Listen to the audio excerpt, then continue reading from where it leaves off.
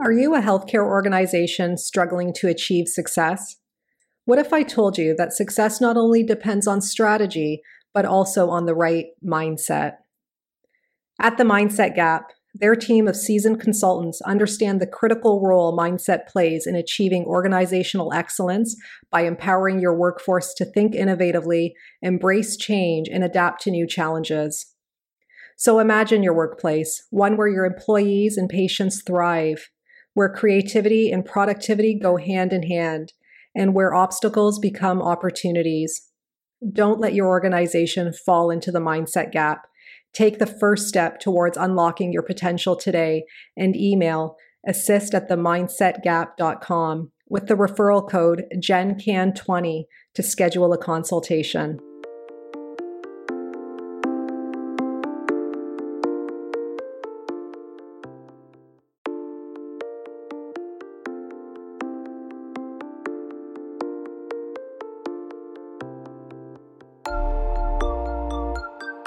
Welcome to the Healthcare Provider Happy Hour. This is a safe space where we invite healthcare providers to unapologetically be themselves after the working day. My name is Jennifer George, and each week I will connect you with guests and stories that will help transform your stress to success and fulfillment. Are you with me? Grab your drink of choice and let's chat.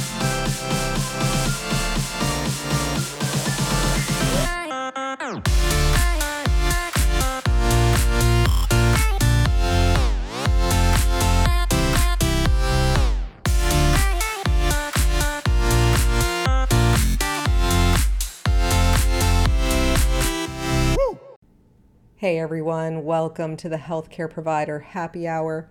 I'm your host, Jennifer George, and I'm joining you this evening with a cup of tea. I want to chat with you today about challenging patient care interactions and situations. You know, this is more common than not in healthcare.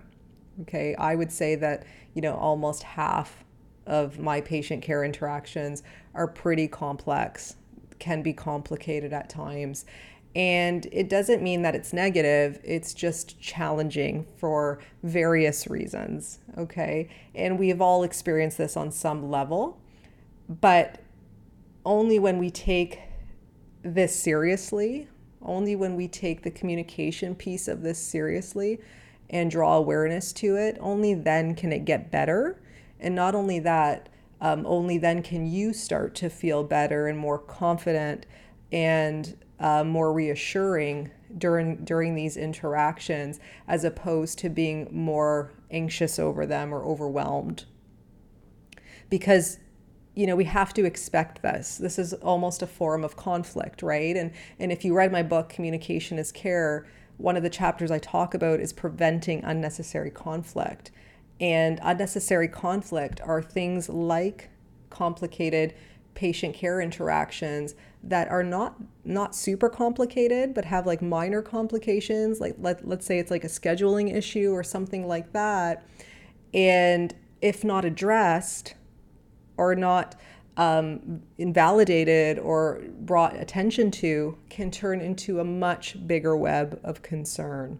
So that's the point of this podcast, is to help you navigate through those challenging patient care situations and interactions with greater ease, so that they don't manifest into a greater conflict either for you internally, okay, meaning like anxiety, staying up at night, not being able to sleep over it, things like that, and externally. So if it involves other members of the team, for example, or you and your patient, for example, things like that. Okay. So one of the things that I like to confirm when I'm with a patient and there is an interaction that's a little bit uneasy is I like to confirm what the patient already knows about their situation. I often find that that's part of it, is that patients from a medical standpoint don't really know the full background of what's going on medically, because they haven't been fully informed about it. And if that's the situation, you want to connect them with the person or the professional who is most responsible for that.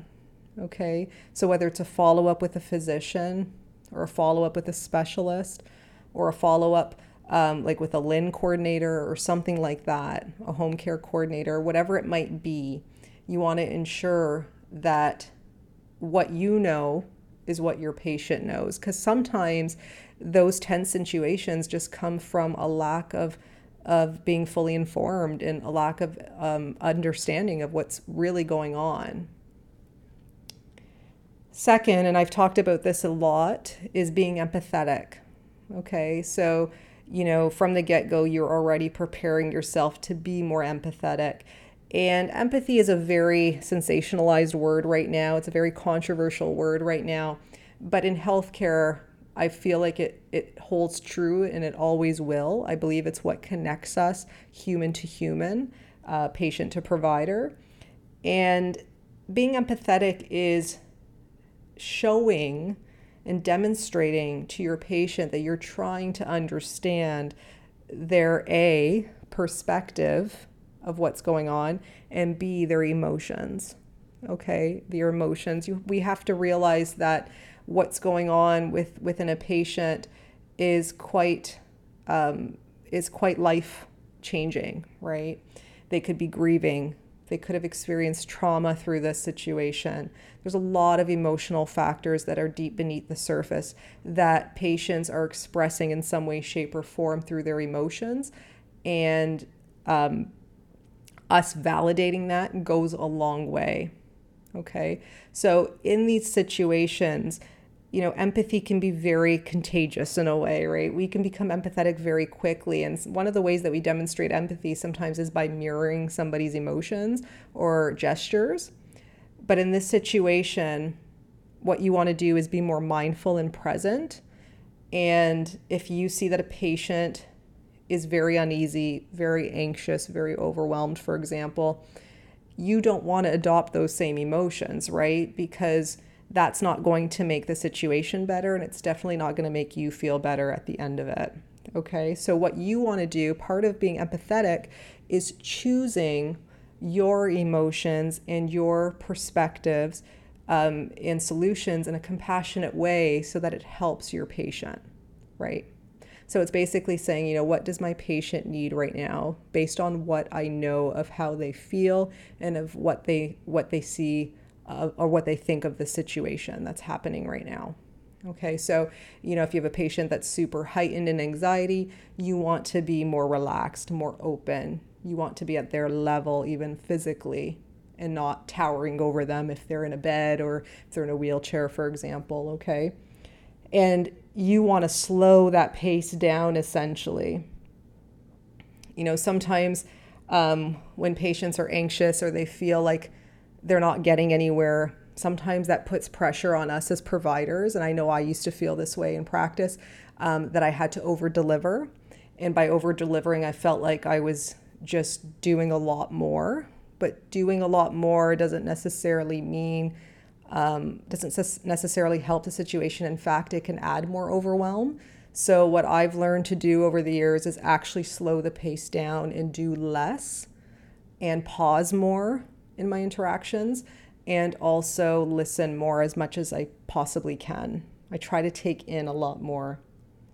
And I feel like this in some way is releasing for a patient, but it also again helps to validate what they're going through, because you're not challenging their emotions. You're just accepting them for who they are, how they feel, without judgment. And they just will start to feel safe in that situation. You also want to tailor your communication to the needs of your patient. And I know this is talked about a lot. I know for some it seems simple, but it's actually not simple. I actually find words like using layman's terms or dumbing things down, I find that quite discriminatory. So I don't like to say those things. That's not what I mean when I say tailored communication. Tailoring communication comes from a place of being empathetic and understanding what your patient already knows, and then tailoring your communication around that. And it's okay to rephrase things over and over and over again. That's kind of how we get better at this. Okay, so tailoring communication isn't just something you're expected to know in every interaction right off the bat. That's not the situation. It's that you're trying to constantly rephrase things in such a way that a patient understands it clearly for them, right? How many times have you chatted with somebody or chatted with a friend, offered advice, and it's the same advice over and over. You're saying the same thing over and over, but somebody else says it in a different way, and it suddenly becomes more clear to them, right? It's something like that if you think about it. Another thing you want to consider is being transparent and offering hope, okay? Being transparent is basically being truthful of where you see things right now. So in my practice, I'm very mindful of staying present. And when I'm having discussions about progress and updates and things like that, I'm very present to where the patient is at right now.